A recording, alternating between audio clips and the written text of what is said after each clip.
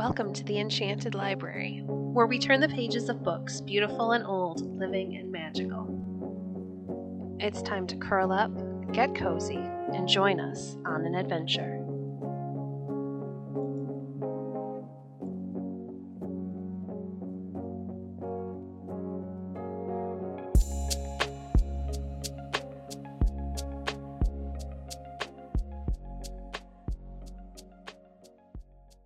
Today we're reading from An Enchanted Garden by Mrs. Molesworth.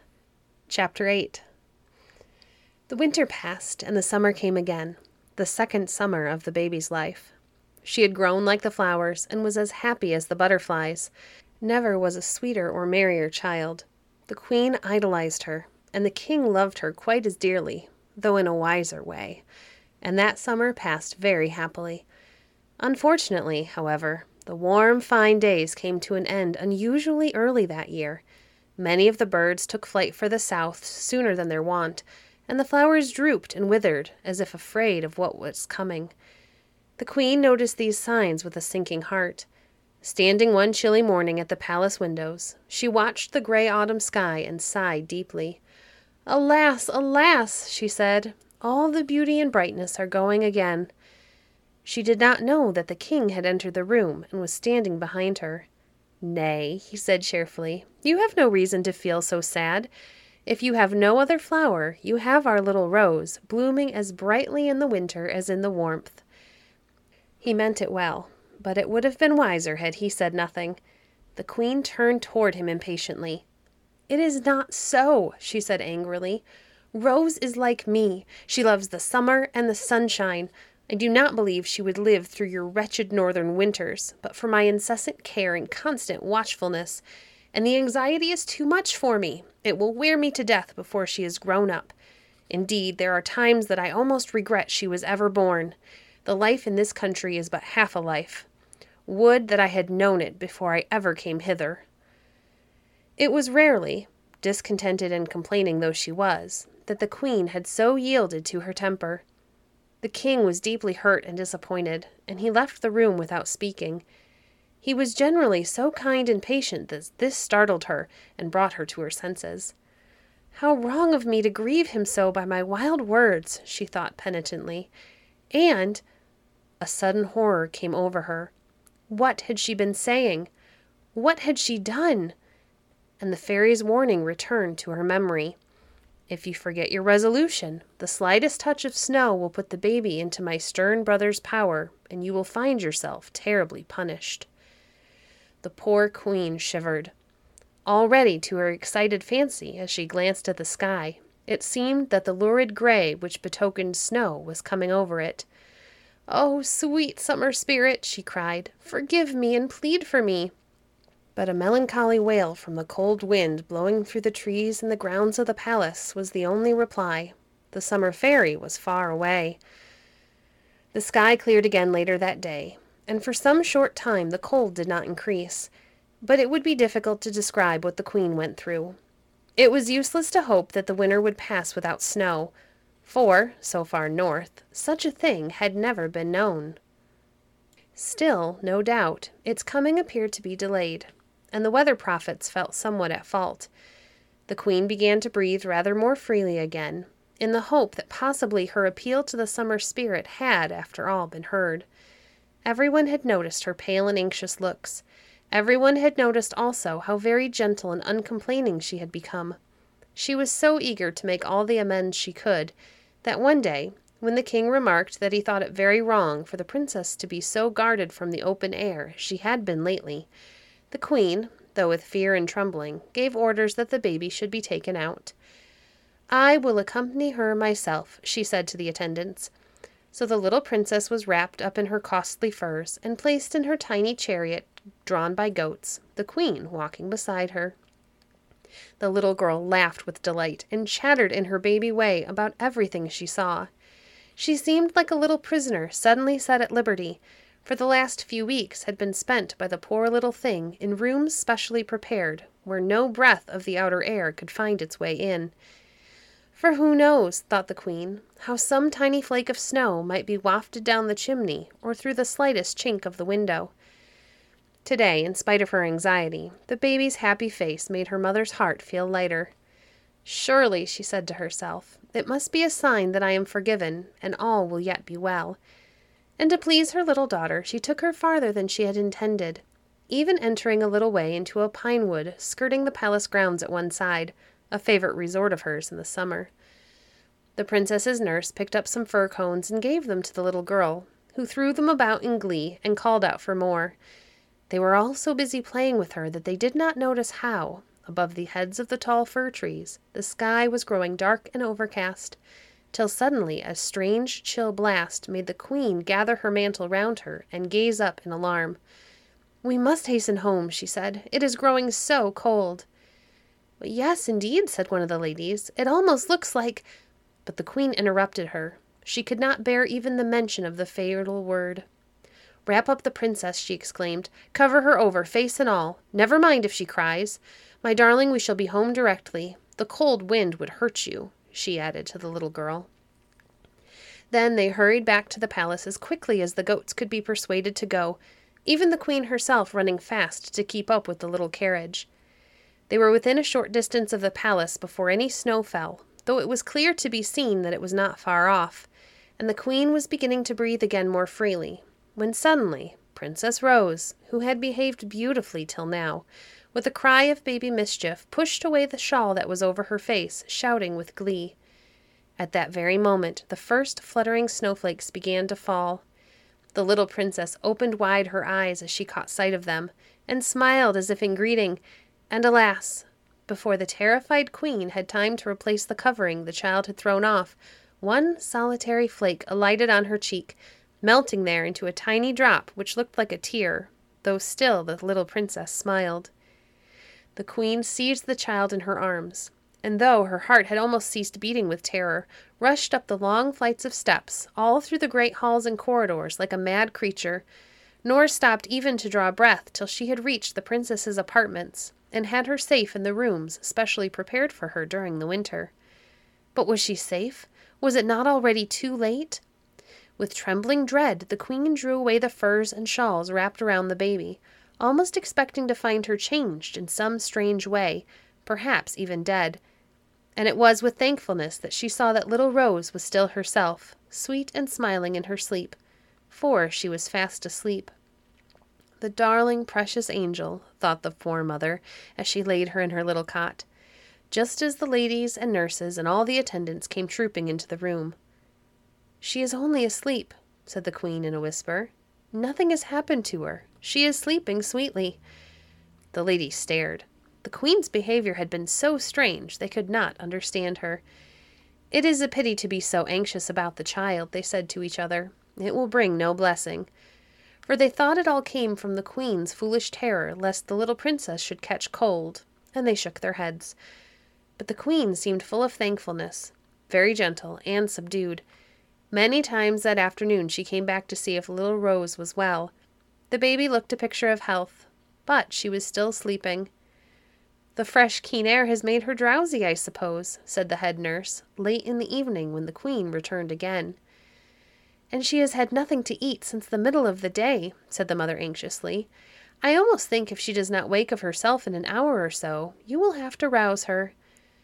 To this the nurse agreed, but 2 hours later, on the queen's next visit to the nursery, there was a strange report to give her.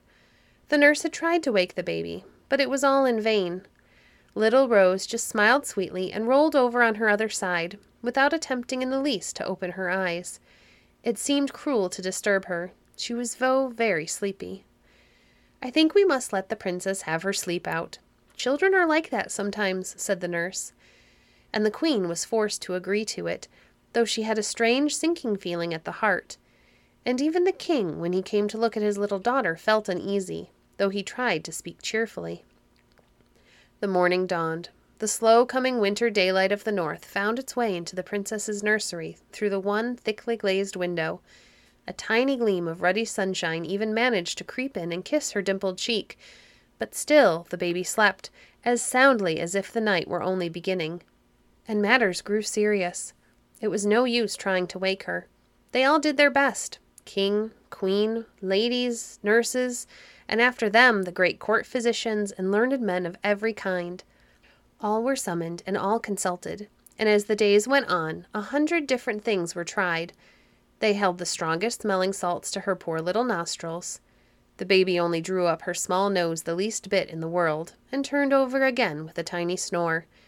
They rang the bells. They had the loudest German bands to be found far or near to play all at once in her room.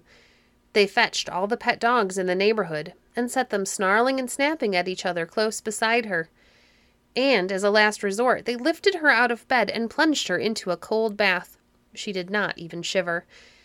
And, with tears rolling down their faces, the queen and the ladies and nurses wrapped her up again and put her cozily back to bed, where she seemed contented as ever, while they all sat down together to have a good cry, which, sad to say, was of no use at all. "She is bewitched," said the cleverest of all the doctors. And as time went on, everybody began to agree with him. Even the king himself was obliged to think that something of the kind must be at the bottom of it. And at last, one day, the queen, unable to endure her remorse any longer, told him the whole story, entreating him to forgive her for having, by her discontent and murmuring, brought upon him so great a sorrow.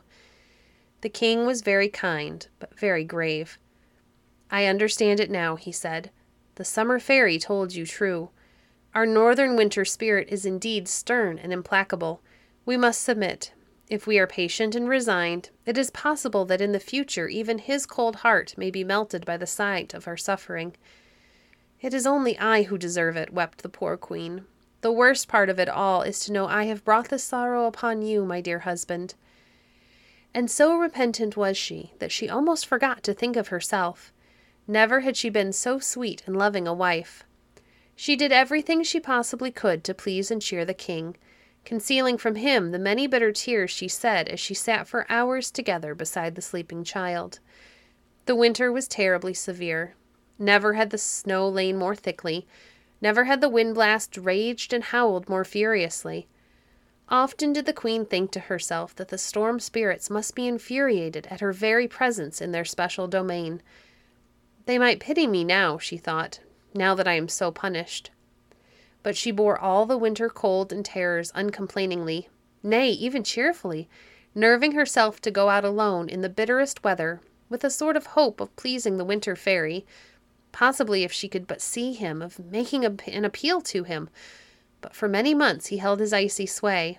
Often, indeed, it seemed as if gentler times were never to return. Then suddenly, one night, the frost went. A mild, soft breeze replaced the fierce blast. Spring had come.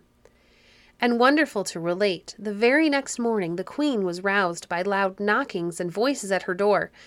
Trembling, she knew not why, she opened it, and the head nurse fell at her feet, laughing and crying at once. The princess had awakened. Yes, there she was, chattering in her baby way, smiling and rosy as if nothing had been the matter. She held out her arms to her mother, calling "Mamma" in the most delightful way. She knew her father again quite well. She was very hungry for her breakfast. Oh, the joy of her parents, and the jubilation throughout all the palace! I could not describe it. And all through the summer, little Rose was wide awake. In the daytime, that is to say, just like the other children. She was as well and strong and happy as a baby could be. But the summer will not last forever. Again returned the autumn, bringing with it the signs of the approaching winter. And one morning, when her nurse came to awaken the princess, she found it was no use. Rose was sleeping again, with a smile on her face, calm and content, but alas, not to be awakened. And then it was remembered that the first snow had fallen during the night. More to satisfy the queen than with the hope of its doing any good, all the efforts of the year before were repeated, but with no success. And gradually the child's distressed parents resigned themselves to the sad truth. Their daughter was to be theirs only for half her life. For full 6 months out of every 12, she was to be in a sense as far away from them as if the winter monarch had carried her off to his palace of ice altogether. But no, it was not quite so bad as that would have been. And the queen, who was fast learning to count her blessings instead of her troubles, smiled through her tears as she said to the king what a mercy it was that they were still able to watch beside their precious child to kiss her soft warm cheek every morning and every night. And so it went on. In the spring the princess woke up again, bright and well and lively, and in every way 6 months older than when she had fallen asleep, so that, to see her in the summertime, no one could have guessed the strange spell that was over her. She became the sweetest and most charming girl in the world. Only one thing ever saddened her, and that was the mention of winter, especially of snow. "What does it mean?" she would ask sometimes. "What are they talking of? Show me this wonderful thing. Where does it grow? I want to see it." But no one could make her understand, and at these times a very strange look would come into her blue eyes. "I must see it," she said. "Some day I shall go and travel far, far until I find it." These words used to distress her mother more than she could say, and she would shower presents and treasures on her daughter, of flowers and singing birds and lovely embroidered dresses, all to make her think of the sunshine in the summer. And for a time they would please the girl, till again she shook her head and murmured, "I want the snow." So the years followed each other till Rose was 16. Every winter the queen had a faint hope, which, however, grew even fainter and fainter, that the spell was perhaps to be broken. But it was not so, and strange stories got about concerning the princess, some saying she was a witch in disguise, others that she had no heart or understanding, others that she turned into a bird or some animal during half her life, so that the neighboring princes, in spite of her beauty and sweetness, were afraid to ask her in marriage. And this brought new sorrow to her parents, for she was their only child. "What will become of her after we are dead and gone?" they said. "Who will care for and protect our darling? Who will help her to rule over our nation? No people will remain faithful to a sovereign who's only awake half the year. There will be revolts and rebellions, and our angel Rose may perhaps be put to death or driven away." And so they fretted over this, so that the hair of both the king and queen grew white long before its time. But Rose only loved them the more on this account, for she had heard someone say that white hair was like snow, though she kept the fancy to herself, for she knew it troubled the queen if she ever mentioned the strange, mysterious word. She was so lovely that painters came from many countries just to see her face, and, if possible, be allowed to make a picture of her. And one of these portraits found its way to the court of a king who was a distant cousin of her father, and who had heard the strange things said of the princess. He was very angry about it, for he had 2 sons, and he was afraid of their falling in love with the beautiful face. So he ordered the picture to be destroyed before the elder prince, who was away on a visit, came home. But the servant who was to burn the picture thought it such a pity to do so, so he only hid it away in a lumber room, and thither, as fate would have it, came the younger prince one day in search of a pet kitten of his sister's which had strayed away, for he was a prince of a most kind and amiable nature. The moment he saw the picture, he fell in love with it. He made inquiry and heard all there was to tell.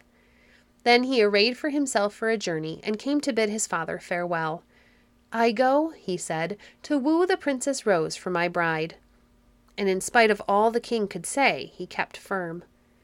"If she is a witch," he said, "I would rather perish by her hands than live with any other."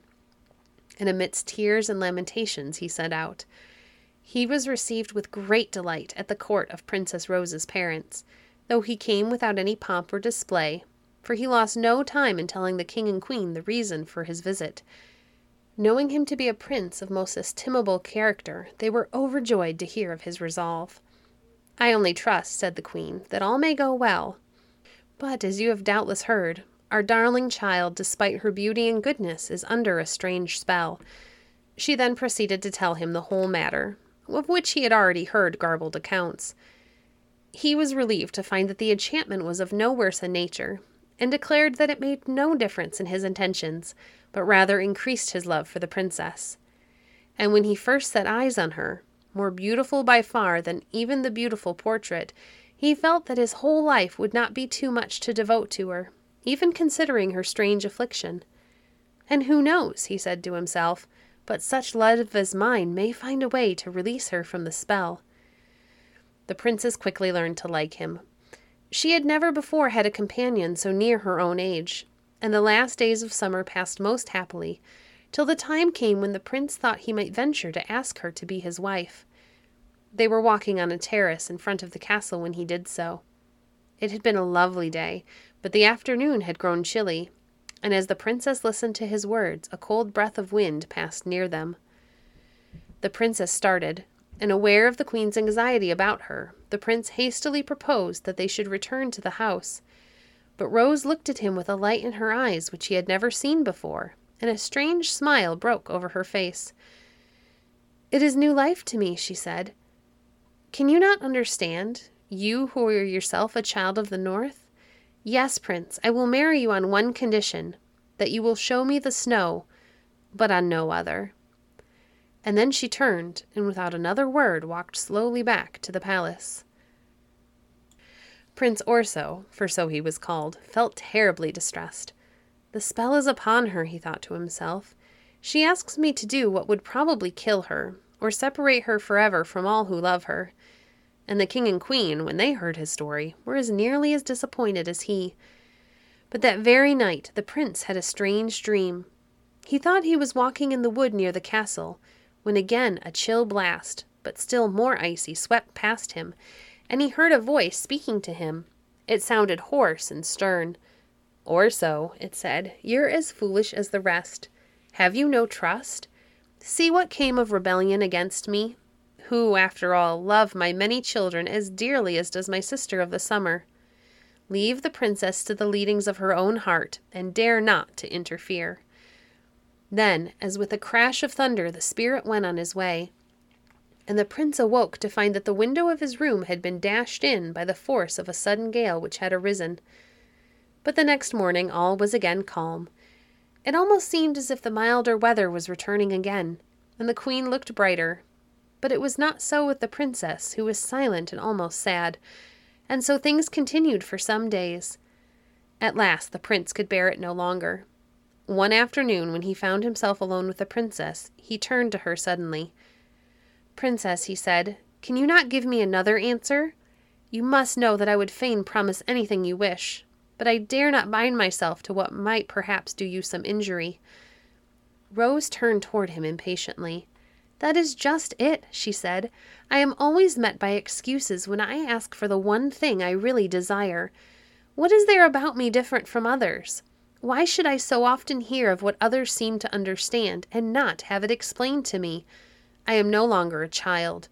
In my dreams, I see things I cannot put in words, and as beautiful as the world is, I feel that I only half know it. I long for what they call the winter, and what they call the snow, and they never come. Only the cold wind, which I have felt once or twice, brings new life to me and fills me with strange joy." The prince hesitated. He understood her perfectly, for he was himself of the same brave and hardy race. Yet the queen's forebodings made him tremble. The princess's words remind him of his own dream, and again he felt as if he heard the voice of the stern winter spirit. And, as if in answer to his uncertainty, at that moment the howl of the cold blast sounded near them among the trees, and lurid clouds began to gather overhead. The princess's face lighted up. "Ah!" she exclaimed, "it is coming again!" "I fear so indeed," said Orso, and in his terror for her he caught her hand and would have hurried her back to the palace. But at that moment a shrill little cry was heard overhead, not far from where they stood, and glancing up they saw a bird of prey clutching a smaller one in his claws. With a terrible effort the captive managed to free himself, but he was sadly wounded, and as Rose gazed upward in great concern, she saw him fall fluttering feebly to the ground. All else was forgotten in the sight. "Poor bird!" she cried. "Let me go, Prince. I must find where he has fallen, or a cruel death of slow suffering will be his." The prince loosed her hand. He dared not hold her back, though he could have done so. "Leave her to the guidings of her own heart," resounded in his ears. Almost at once she was lost to his sight among the trees, which grew very closely. Almost at the same moment, to his horror, something soft and cold touched his face, and lifting his eyes, he saw the snowflakes were falling thickly. If harm was to betide, it was too late to save her, but he pressed forward in unspeakable anxiety. It was some little time before he found her, and no reply came to his calls, But at last he caught sight of something blue on the ground. It was the princess's robe, and there indeed she lay motionless, her eyes closed, a sweet smile on her face, the little wounded bird tenderly clasped in her hands. And now I may tell you that this wounded bird was the friend from whom I had the story. For as you will hear, he had plenty of opportunity of learning it all. Orso threw himself on the ground beside the princess. "Ah," he exclaimed, "my carelessness has killed her. How can I ever dare to face the king and queen? Oh, Winter Spirit, you have indeed deceived me." But as he said the words, the princess opened her eyes.